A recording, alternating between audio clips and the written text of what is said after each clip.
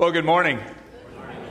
Thank you for, wow, I just came on. Thank you for your prayers. I wanted to, regarding the time that I was away, and our missionary for the month is the Morels. And I want to share just a brief story. Tonight I'll share more, a little bit with our time with them. As you're turning to the book of Haggai, as we will spend our time there here this morning in the book of Haggai. But as you're doing that, I wanted to share just a brief story of the Morels. See, about 4 years ago, Lisa and I were in Germany, and I was the keynote speaker at the German Field Conference for Biblical Ministries Worldwide, and we had taken a group of young people, college age and high school age, to Germany with us to lead the youth and the VBS for the kids. And so we were busy all week long. Well, if you go to Stuttgart or if you go to Kalv, near where the conference is, then you have to eat. You're in the northern edges of the Black Forest. You have to eat Black Forest cake. It's kind of like the prerequisite of going there.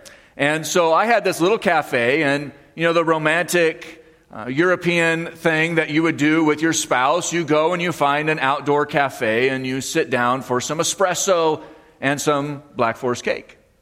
So I was sitting there and ordered the Black Forest cake for Lisa and I, and as we were sitting there, Joe Morel, our missionary, that is the one we're highlighting this month, walks past and inside to meet with a group of men, BMW missionaries who are inside, and they go and have fellowship every year, and it is a wonderful thing as they've gathered from all over Europe. And so they're inside and they're enjoying the fellowship. Lisa and I enjoy our espresso, and we finished the Black Forest cake, and I go to pay for it, and the lady who was, the waitress who was taking up our check said that she doesn't take credit cards. And I said, well, you did 2 years ago, where I had been there 2 years. She goes, no, we stopped, no credit card. I thought, oh boy. I don't travel with cash hardly ever. And in this case, I wasn't traveling with any cash, and so I said, I have no cash. She said, well, there's an ATM. So I ran over to the ATM. It didn't like my card. There's another ATM across town. I ran down there while Lisa's sitting in this romantic setting by herself. I ran down. The other ATM machine doesn't have a credit card, or won't accept my credit card. I come back. I said, the only thing I can do is there's a group of missionaries inside. I need to go ask them to pay for my Black Forest cake and my date with my wife. Tell you what, that is a humbling experience.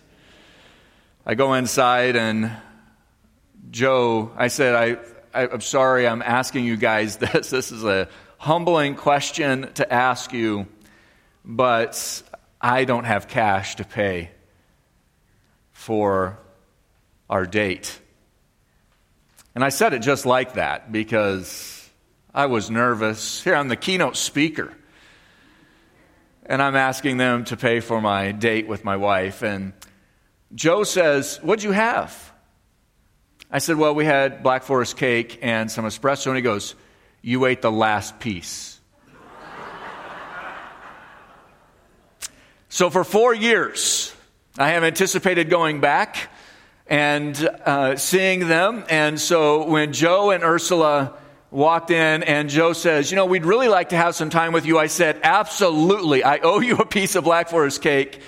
So I took him down to the cafe, and we enjoyed an afternoon together. I'll share more of those details later. But just a joyful time to be in Germany, to be with some of our missionaries, to encourage them, to speak during their conference, to lead some of the kids' ministries there. So thank you for your prayers. Thank you for your prayers as you have prayed for me in my travel, for my family as they remained here. On Tuesday, well, really starting on Monday, I left Stuttgart. 22 hours later, I arrived here in Grand Rapids. And so 22 hours of airport and travel. I was very, very exhausted. I don't sleep on airplanes very well. And so it's been a shortened week. But nonetheless, we dig into our new study, the book of Haggai, together this morning. And if you have never studied the book of Haggai, you're probably not alone. In fact, if you're reading through the Bible, you're excited to see the book of Haggai because it takes 3 or 4 chapters a day of reading. And you come to the book of Haggai and you finish the entire book in one day. And then you move on to Zechariah as well. And so you're reading through, you're perhaps reading not to necessarily retain, but to complete. Today we're going to begin a study where we're going to be in the book of Haggai about 4 or 5 weeks together. It is a book that fits to the end of Daniel. And so having studied the book of Daniel on Sunday evenings, we want to dig deeply into this book because there are some timely and contemporary messages we must understand as we dig here into the book of Haggai together.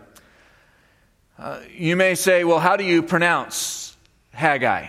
Haggai. There are actually 226 English pronunciations for the book of Haggai. I don't know if all of them are legitimate. That's just how many there are. And so as we dig into it, you say, well, I say Haggai, and some say Haggai, and some say Haggai. And I say, yes, it's all of those and many, many more. And so as we dig into this book, it's one we're not familiar with. It's one perhaps we never spent time in. As Scott mentioned a moment ago, it's probably one of those where the pages still stick together even. And if one page sticks together, the whole book is stuck together. And that's how long it is. But we're going to spend some time here, and we're going to seek to understand the direction of the Lord in understanding this book as we understand God giving priority to God. This is a key essence of this letter, that we be those who give priority to God. And that is our title this morning, but our idea that we follow is followers of God must put an end to eventual obedience. We are very guilty of being those who put off till tomorrow what we could be doing today when it relates to things of spirituality, when it relates to things of the Word of God, and when it relates to Christ Himself. And that is where Haggai is going to receive a message, and his ministry lasts almost as long as we're going to be in the book. Haggai's ministry is only about 2 to 3 months long. And in that time, he's going to deliver 4 messages. We're going to follow that same pattern. We're going to follow the same 4 messages and deliver those as well, as Haggai has an important message from the Lord to deliver to the people of Israel. As we begin in this narrative, this instruction and narrative, we want to dig deeply into it, but we need the Lord's blessing to do so. So let us ask the Lord's blessing now. Let's pray. Our gracious Heavenly Father, we are thankful for the opportunity we have both to travel to Germany over the past recent weeks, to arrive there safely and back safely, to minister to our missionaries who are there, to be a blessing to them. But we also are thankful for the opportunity to dig deeply into this passage, which reminds us that we are often guilty of eventual obedience. It's easy for us to be deceived into thinking that through the fast-paced world around us, we'll deal with those things first, and then the things of the Word of God or the things of you second. Lord, we know that the instruction that is given through the book of Haggai is for the people of Israel. It is related to the promises that are theirs, uniquely theirs. But we also know that the principles apply to us as well. And so I pray that we would be able to draw out the principles, to understand the context and the principles that relate therein. Help us to apply them, to be those who will not follow the pattern that we see here in the people of Israel in the first part of chapter 1, where they are eventually going to get to the building of the temple. May we be those who set at first task, as first priority, the things of the Lord, that your name would be glorified in our time together in your word. Lord, I praise you for the opportunity to study such an important minor prophet, one that we've often not studied. Pray that you would help us to have understanding of it, to apply the truths that we learn in it, that your name would be glorified. Lord, we love you. We thank you for all of these things. In your Son's name we pray. Amen. As we move in to chapter 1 of the book of Haggai, we begin with these words. In the 2nd year of Darius, the king, in the 6th month, on the 1st day of the month, the word of the Lord came by the hand of Haggai, the prophet, to Zerubbabel, the son of Shealtiel, governor of Judah, and to Joshua, the son of Jehozadak, the high priest. We're going to start here with a timely message, and we're going to begin to see this is really similar to a lot of the New Testament epistles, because these are direct instructions from the Lord as the Lord is giving this timely message. And specifically, he's giving it to a time in the nation of Israel when they have come up out of Babylon. They have arrived there about 18 years ago back in Jerusalem. They started the work of building the foundation to the temple, and everything comes to a screeching halt. pressures have caused them to slide into a willful negligence. And the Lord is going to call them out as Haggai's ministry is explained for us. We see here, this is the second year of Darius the king. This is not Darius the Mede. This is a Darius that comes later. It's 18 years or so after we see Israel returned under Cyrus in the book of Daniel. And so not much time has elapsed.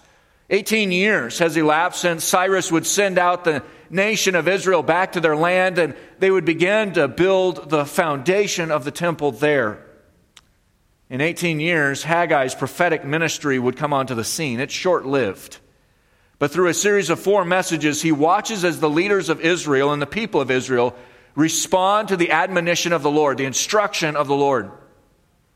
Each of these 4 messages were given at a very specific time. Did you catch it here? The second year of Darius the king in the 6th month on the first day of the month. This is August 29th in the year 520 BC. That's pretty specific. That gives us the exact day. It gives us the exact day that Haggai began to preach. And it just happens to nearly coincide with when we begin to study the book of Haggai together.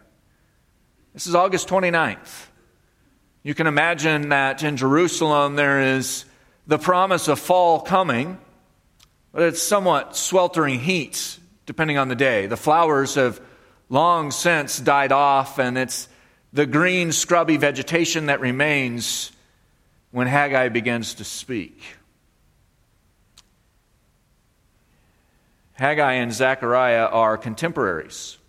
Actually, one of my favorite places in Jerusalem, if we are able to go there someday, I will take you there. It is actually owned by a Palestinian, and it's one of my favorite places, and it's where Haggai and Zechariah and Malachi were buried.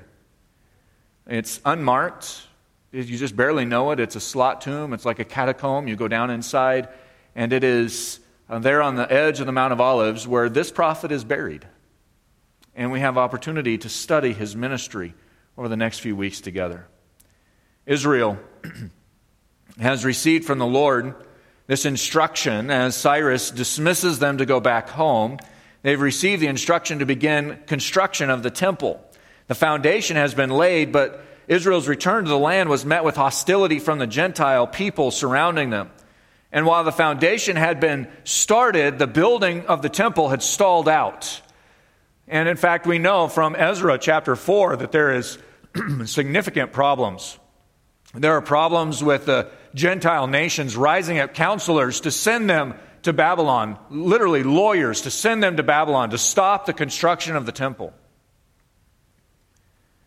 Israel had originally listened to the instruction of the Lord, but now 18 years had gone by.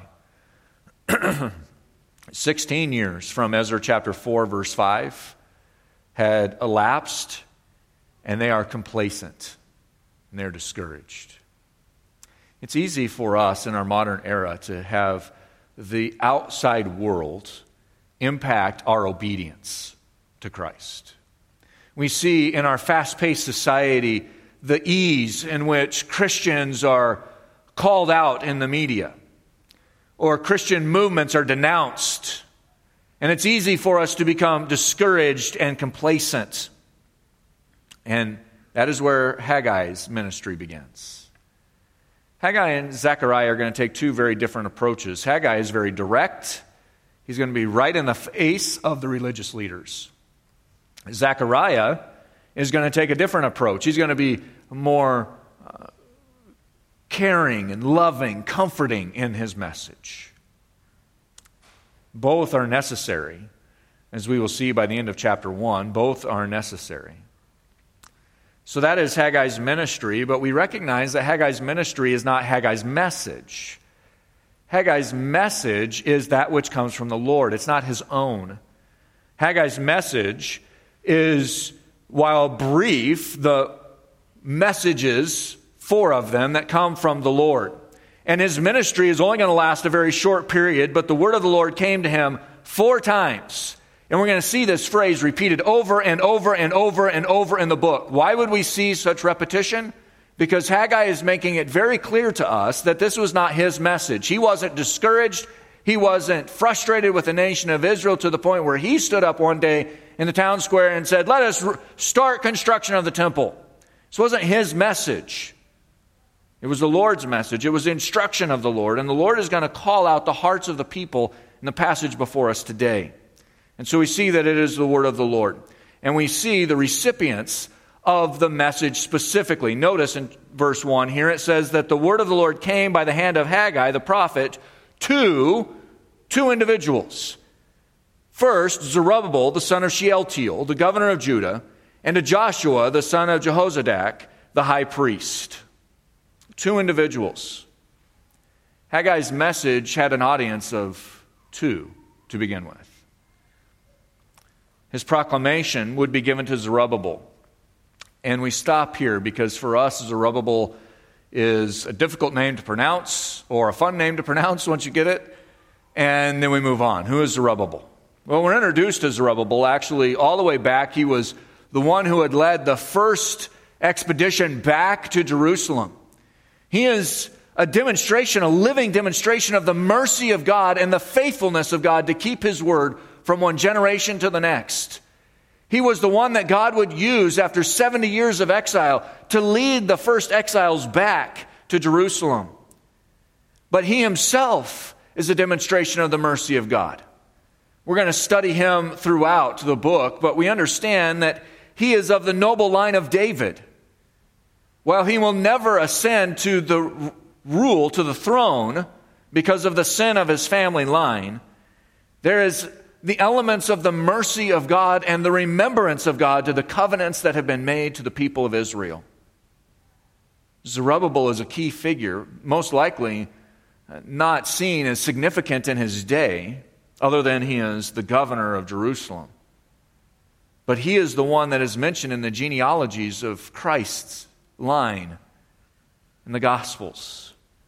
He is the one who would show to the nation of Israel that God was not done with them and is not done with them. While he is not king, he is governor, and therefore he is the political leader of Israel. Also, the message is directed to Joshua the high priest. Joshua the high priest. Joshua the high priest represents the spiritual line, the spiritual leadership of Israel. So you have Joshua who represents the spiritual leadership, and you have Zerubbabel who represents the political leadership of Israel. And so who is Haggai addressing his messages to? The entirety of the nation of Israel. And he's speaking right to the two leaders that need it the most. By default, as we'll see throughout the book, you have not just the spiritual line and the political line, but if you get both of those leaders, you get the people of Israel. And the people of Israel are essential through both their political and spiritual leaders. God is speaking to them. And God is showing to the nation of Israel where they have disobeyed, and that is where he moves quickly now to the misdirected priorities. The misdirected priorities that we follow here begin in verse 2, and those run all the way through verse 11. But let me just start here in verse 2. The scripture there says this: "Thus says the Lord of hosts." These people say the time has not yet come to rebuild the house of the Lord. There's the problem. That's the problem the Lord is addressing. It is interesting how succinct the Lord makes it. There is a problem, and the problem is the people have decided in their hearts not to build the temple. There is a theological justification to our delayed obedience, to our eventual obedience. And it's not just for the people of Israel, it's for you and I as well. The Lord identifies the problem. The problem is the people of Israel have moved from being prevented to build 18 years earlier to conveniently neglecting to build now in the book of Haggai. They've been moved from opposition to there's no more opposition. There's no one saying, stop, don't build. There's the people of Israel saying, oh, we can't build. We'll upset our neighbors. 16 years had elapsed from Ezra chapter 4, verse 5 to now. But politically and socially, there's a new king in Persia. It's now Darius. The political climate was stable and favorable to finish the work of building the temple. Yet the temple lay at its foundations. And literally, the idea is there is a pile of rubble that sits where the temple should sit. When the Babylonians had destroyed the temple in Israel's rebellion against the Babylonians had just destroyed the temple in a pile of rubble, and there it sat. But now, while the foundation was there, none of the rest had been constructed. And the people of Israel had conveniently neglected. Eventually, they'll get to it. You and I must understand this truth drawn from the text. The Lord places the blame for the situation not on distant powers, but rather on the people's procrastinating excuses. And He does the same today. When we don't see the Lord's blessings, which are not the same as we see in the text, we understand that. That's for Israel and the promises to Israel. But when we feel that the Lord is distant, when we feel like our work is in vain, we must recognize that there could potentially be our own procrastinating excuses at work. And the Lord doesn't blame the distant powers or the outside external forces for Israel's disobedience. He blames the hearts of the people for their eventual obedience. I'll get around to it. The complications of building had established in the hearts of the people a theology for eventual obedience, a theological justification. We can't do this because if we do, it violates all of the pressures from without. And it would certainly offend our God to do so. That is where the people of Israel had gotten to, and you and I fall into that same trap in our day and age, in the contemporary setting today. We fall into this trap of saying, well, there's pressures. I don't want to succumb to the pressures. I don't want those people to really have reason to hate Christ, so I'm going to back off. And I'll get around to it eventually, but I'm not going to share Christ because it might be offensive. Or I'm not going to disciple today because really I'm busy and I've got these other people who I need to reach out to, and so I'm not going to disciple today.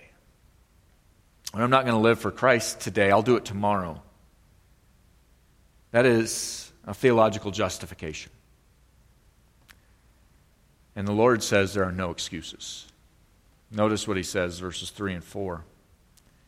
Then the word of the Lord came by hand of Haggai the prophet. Is it a time for you yourselves to dwell in your paneled houses while this house lies in ruins? Isn't that a fascinating question? The Lord has not come at it directly yet. He has addressed it. He's addressed the heart, but He's coming at it a little bit from the side. He's not saying, you have neglected to obey me. He is saying, why is my house not being built? God is not pleased with the decisions that the people have made, and He's calling out the condition of their heart rather than the actions. In our fast-paced world of instant one-click gratifications, we have ironically fallen into the same habits of the people of Israel. We have put off what needs to be done. We have added all of this technology so that we could be faster, better, and more equipped, better capable of accomplishing what is to be the Lord's work. But instead, we have ironically just let it slip off, and we've fallen into the same habits as the people of Israel. We'll do it tomorrow. We have neglected for a more convenient time to use our gifts for the Lord within the church fellowship. We've withheld our offerings, saying, well, I'll do that tomorrow. Or we've assumed that there is another time to worship with the saints, and we've got something else more pressing, more priority to do today. That is where we are as a church in our contemporary society. The people of Israel had taken care of their homes. They'd taken care of their homes and in excess. But they likely believed they didn't have time or the money to rebuild the temple. In fact, we know, as we'll move into chapter 2 and the discouragement that comes to the people, we know that they believe they didn't have the money. Well, the Lord hasn't provided the money. We know He's provided the task, but He hasn't provided the money, so therefore we're not going to build. Oddly enough, their homes had wood paneling, and it's interesting that the Lord would draw that out. Why would He draw that out? Because All of our homes today have wood construction in them. Why would he draw that out? Because this is not normal in Jerusalem. Wood construction or wood paneling is not normal in Jerusalem. In fact, if you go to Jerusalem today, you're not going to see wood construction anywhere. The paneling was a symbol of extravagance, of wealth. It was typically reserved and probably had been prepared for the temple itself. So it is likely that 18 years earlier, the people of Israel had come back, maybe bringing supplies with them from Babylon or retrieving the supplies from Lebanon to build wood paneling for the temple. And instead of it going into the temple, the foundation had been laid and it was sitting there for 18 years. And the people said, I've got to build my house. And they began to scavenge wood from the temple site. It's possible, even likely, that the wood that they used to panel their own homes had been originally sourced to build the temple. And yet they had neglected to build the temple. Notice the consequences. There's two sets of consequences for us. First is found in verses 5 and 6. The Scripture says this, "Now therefore, thus says the Lord of hosts, consider your ways. You have sown much and harvested little. You eat, but you never have enough. You drink, but you never have your fill. You clothe yourselves, but no one is warm. And he who earns wages does so to put them in a bag with holes." The Lord, through Haggai, encourages the people of Israel to reflect on the cost of their actions. You have no money because you're not obeying. You have no food, or you have food, but it's not enough because you're not obeying. You have water, but it's not enough because you're not obeying. You have clothing, but it's not enough because you're not obeying. It is vital that we firmly know the audience is the people of Israel. Why is that vital? This is not a health, wealth, and prosperity passage. There is no such passage in all of the pages of Scripture. You cannot do a certain number of things and the Lord will bless you. That is not New Testament theology. Some of that is what was promised to Israel. If you obey the Lord would bless the nation of Israel in the physical sense. For you and I, we serve and obey the Lord, and there is an eternal blessing. For the nation of Israel, there is the blessing that they are the nation. They are the one that God is using. In fact, we understand this from Isaiah. God is using the nation of Israel to evangelize the world, to show that God is a just God, to show that God is a merciful and compassionate God. That is the role of Israel. But for you and I in the New Testament, we are the ones who are the feet to the message. We're the ones proclaiming the message of Jesus Christ and Him crucified, risen, and coming again. And so the promises that we see here that are given is the Lord saying, these are yours, but you are seeing my mercy, but you are not serving me. In your lack of service to me, there are blessings that are withheld. The blessings are there, but their full enjoyment is not yours. So this is specifically for the nation of Israel. The blessings that are of material blessings are for the nation of Israel. For you and I, we recognize that generally this is true as well. Maybe not material blessings, certainly not the expectation of such, but a life of satisfaction regarding our status in the Lord. Is the Lord there with us?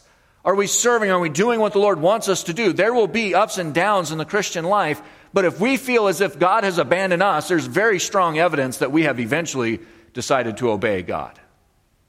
Eventually we'll get around to it.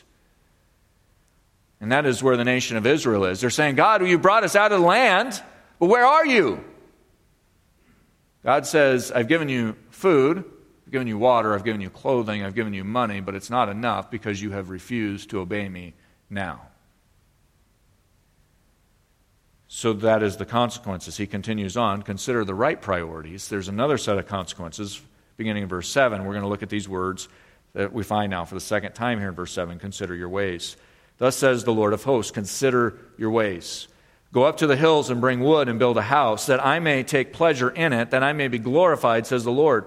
You looked for much, and behold, it came to little. And when you brought it home, it blew it away. I blew it away. Why, declares the Lord of hosts? Because my house that lies in ruins, while each of you busies himself with his own house. Therefore, the heavens above you have withheld the dew, and the earth has withheld its produce. And I have called for a drought in the land and in the hills and on the grain. the new wine and the oil, on what the ground brings forth, on man and beast, and on all their labors. God said, you're not listening. I've shown you. You've worked hard, people of Israel, but you've worked hard after fleeting things. Beloved, that is so true in our contemporary world as well. We are so busy. I mentioned yesterday to Lisa, and perhaps it's been the last 2 months of my schedule. Perhaps it's been my travel or whatever it has been, but I said the rain yesterday was just cathartic to me. Just constant rain, lots of it. It just gave me the opportunity just to go, whew. That's what the Lord is saying here. You're so busy. You're exhausting yourself in busyness, but I'm blowing it all away. You're never going to gain ground as long as you're so busy pursuing your things that you neglect to do the things that God wants you to do. There won't be the material blessings in our New Testament age, but there certainly will be the spiritual blessings. God has now given them the command. In verse 7, he says, consider your ways. Go up to the hills and bring wood and build the house that I may take pleasure in it, that I may be glorified, says the Lord. The Lord says, I want to dwell with you, Israel. This is, of course, different in the Old Testament than today. The people of Israel long for the temple that God may dwell with them. We have the Holy Spirit residing in us today. That is a change in dispensations. But we recognize that this craving for the nation of Israel, the Lord is saying, I desire to be with you, but you have busied yourself constructing your own house and not built my house. Haggai instructs the people of Israel to consider, to meditate, to think upon, to reflect on what immediate obedience would bring. If the people of Israel would establish the glory of the Lord as their priority, they would take the wood and bring it in to make the temple. They had looked at increases, but their pursuits had left them wanting. The right priority then and now is that they please the Lord. And that is what the Lord is reminding them. Consider your ways. Go do now what I have instructed. Follow through in obedience and see the benefit of what the Lord's blessing is. Israel could not get ahead because the Lord would not permit the land to give its produce. Again, we're not Israel, and we do not have the promises and blessings given to Israel if they will obey. But we, in our contemporary age, wonder why we live in a barren land that grows more distant from the Lord, when we have placed Him as second place in our priorities and at our conveniences. And we are all guilty of it. Some less than others, certainly, but we are all guilty of it. When the Lord becomes second place in our priorities, we wonder why we have slipped. We wonder why churches in this country go silent. We wonder why the gospel of Jesus Christ is now like plowing hard concrete. Having just been in Europe in this past few weeks, I think we are headed there rapidly, what Europe looks like. It is a very, very cold place for the gospel. It is interesting to me that you can walk the streets where the reformers walked. You can walk past the chapels where the great saints of not long ago preached. And they are quiet. There's no sound echoing from their chambers. Because we have made the Lord second place in our priorities. We've allowed Him to be that which conveniences us. And that had happened in 16 years to the people of Israel. Can you imagine the excitement of Zerubbabel leading out from the blue gates in Babylon and leading out after the release from the Persians, leading out past the striding lions that they had entered in the city of Babylon as captives. Now leading those captives back out to the land that is their own. The excitement to rebuild and restart the temple. And 2 years go by and it stops. And 16 years go by and there's not even a plan to start, to resume. It didn't take a generation, beloved, for the passion and zeal for the Lord to wane. It took 16 years. 16 years. So God says it's time to honor Him in obedience. And Israel has to decide now. Verse 12, Scripture there says this, Then Zerubbabel, the son of Shealtiel, and Joshua, the son of Jehozadak, the high priest, with all the remnant of the people obeyed the voice of the Lord their God and the words of Haggai the prophet as the Lord their God had sent him. And listen to this, and the people feared the Lord. The people feared the Lord. Israel decides.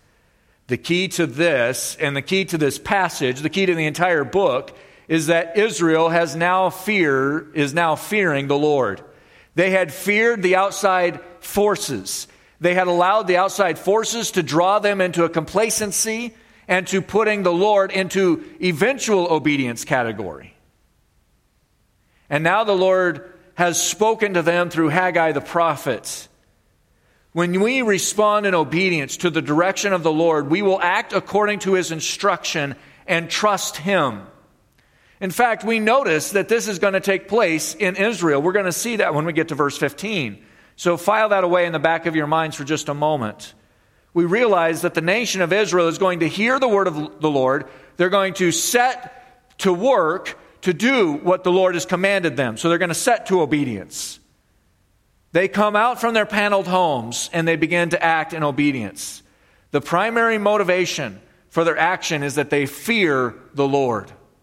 This goes straight back to one of our key statements regarding our vision for the year. We are a church that seeks to have thriving roots so that we can have lasting fruits that last beyond 16 years.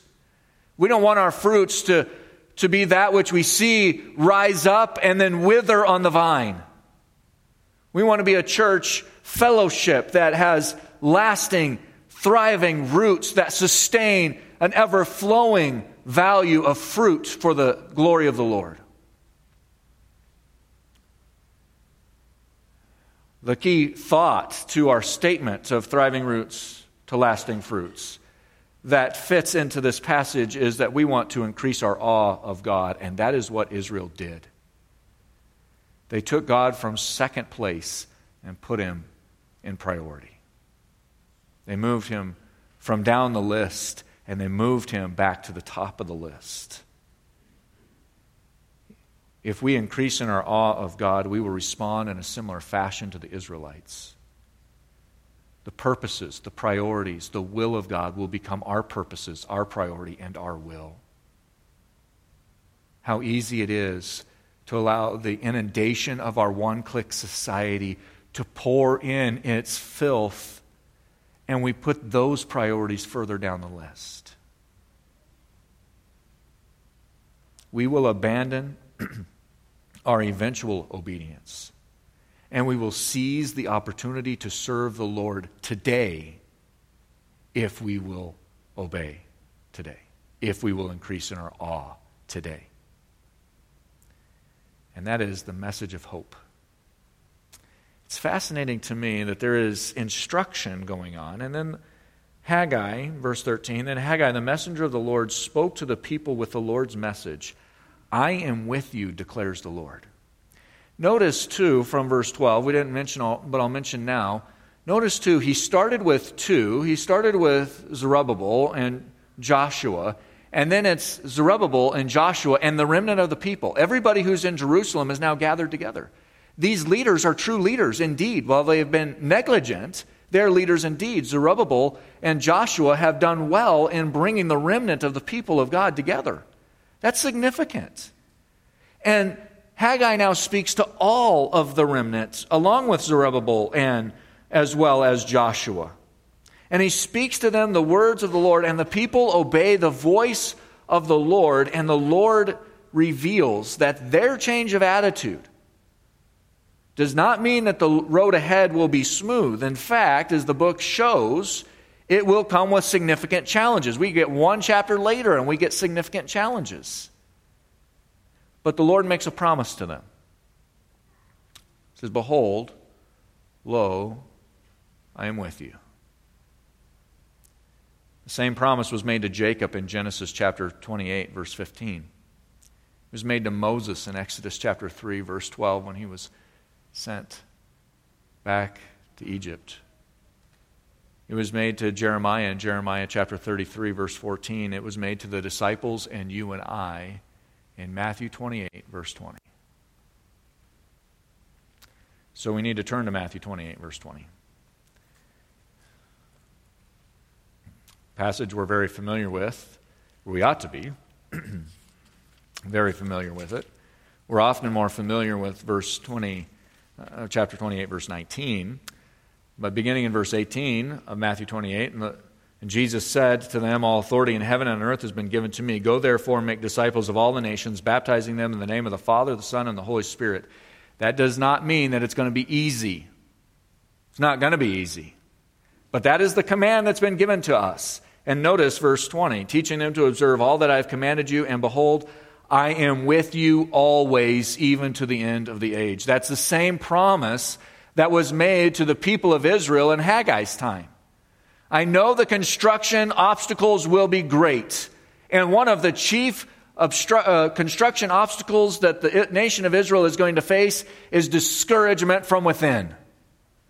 They're starting to build the temple, and the older folks, the ones who had seen the original temple, are now moaning over the fact of what the second temple looks like. It's not what the first temple was. It's not Solomon's temple, and they mourn, and the work begins to slow. The Lord says, "I am with you." It's not going to be easy, but I'm with you. Beloved, what a key element for us. It is easy to be distracted by the whims and the ways of our one-click society. And we expect the gospel to be one click, because that's what everything else is. You want to have something delivered to your house in 24 hours? Go on Amazon, one click. It's even called one click. 24 hours later, it shows up at your door. We want it now. The gospel is not that way. There will be obstacles to proclaiming the gospel. There will be obstacles to making disciples. And Satan doesn't want us to do that work. But that is the command that you and I have been given. Not the church, you and I have been given. It's done through the church, but it's a ministry that you and I do. And for the people of Israel, they had neglected the work that they were commanded to do. Build the temple. 18 years.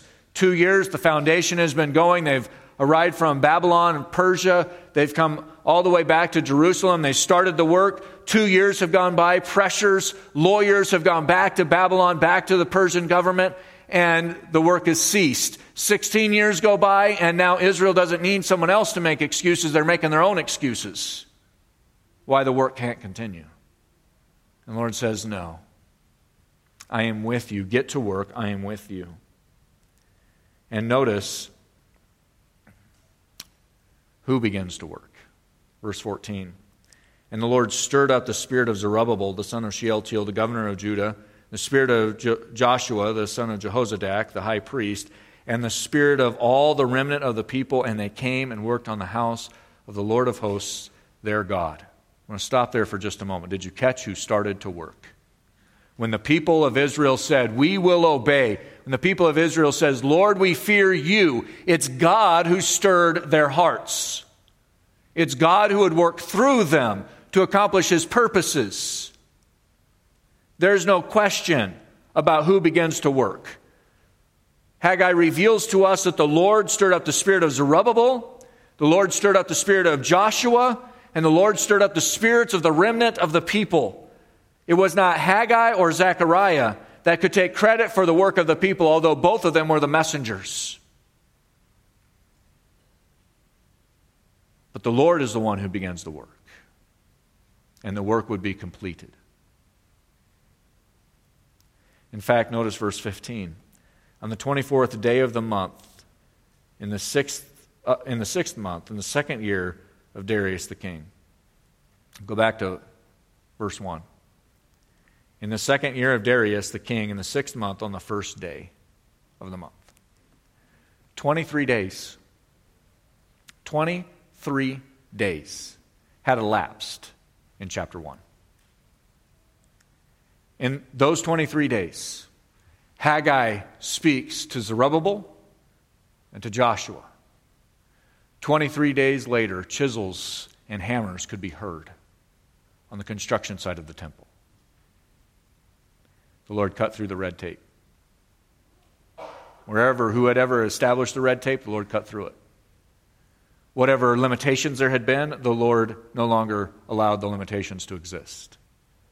In 23 days, construction can be heard on the temple site. The time of eventual obedience has come to an end. And I think the same is true for us. The time for eventual obedience has come to an end. We used to tell our kids that slow obedience is no obedience.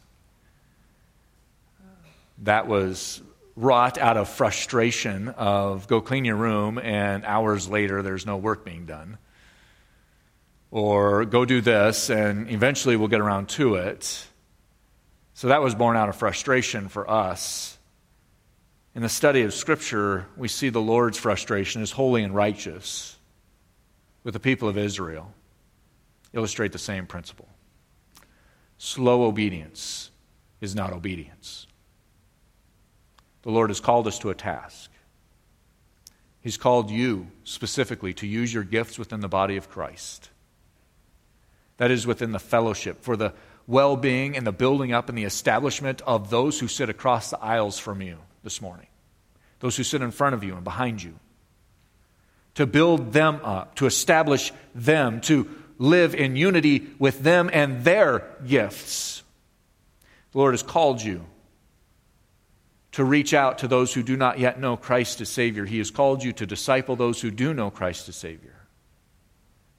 He's called you to live in unity with one another. He's called you to fellowship and worship the Lord together in unity. He's called you to stand in awe of Him.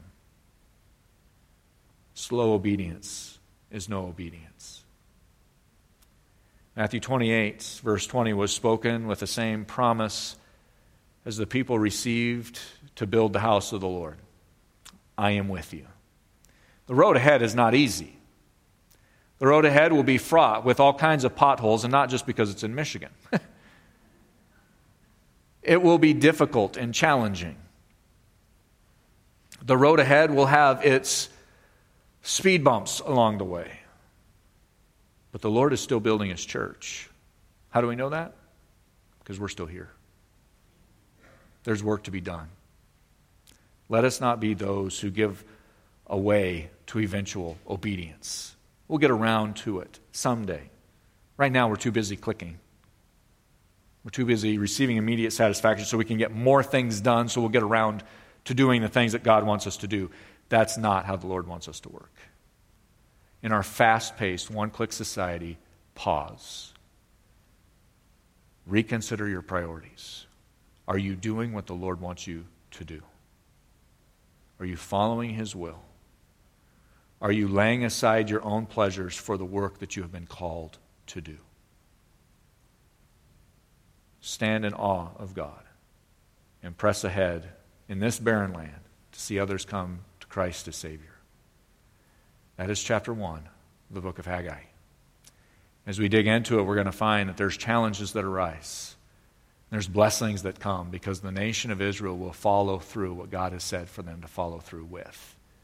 Let us follow their eventual example, not their current example at the beginning of chapter 1. Let us be more like them at the end of chapter 1. Those who have laid aside eventual obedience to follow and to pursue the things of the Lord.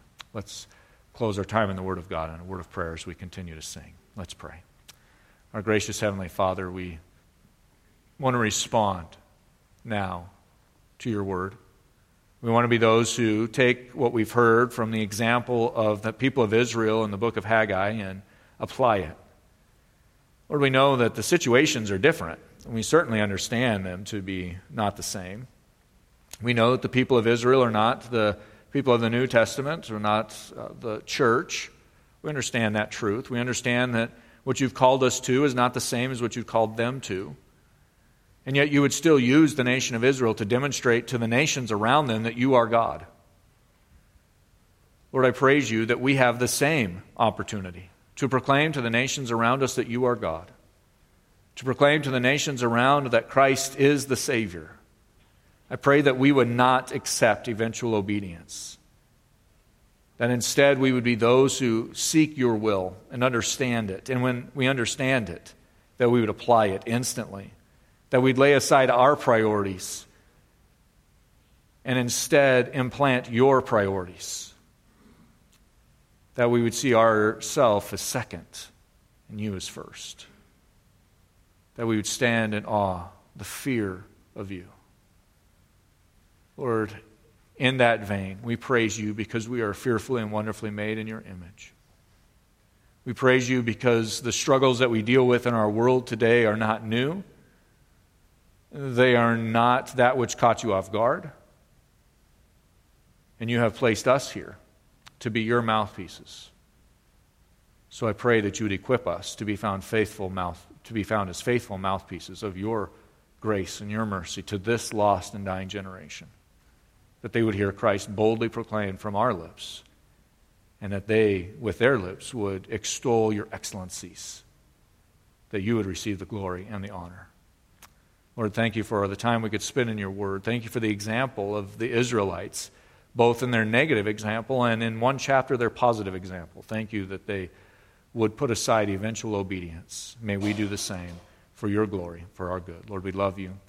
We pray that now that as we rise and sing a response to your word, that we would do so as hearts willing and able to be submissive to your will and your direction. Lord, we love you. We thank you for this opportunity this morning. In your Son's name we pray. Amen. Please stand as we continue in song.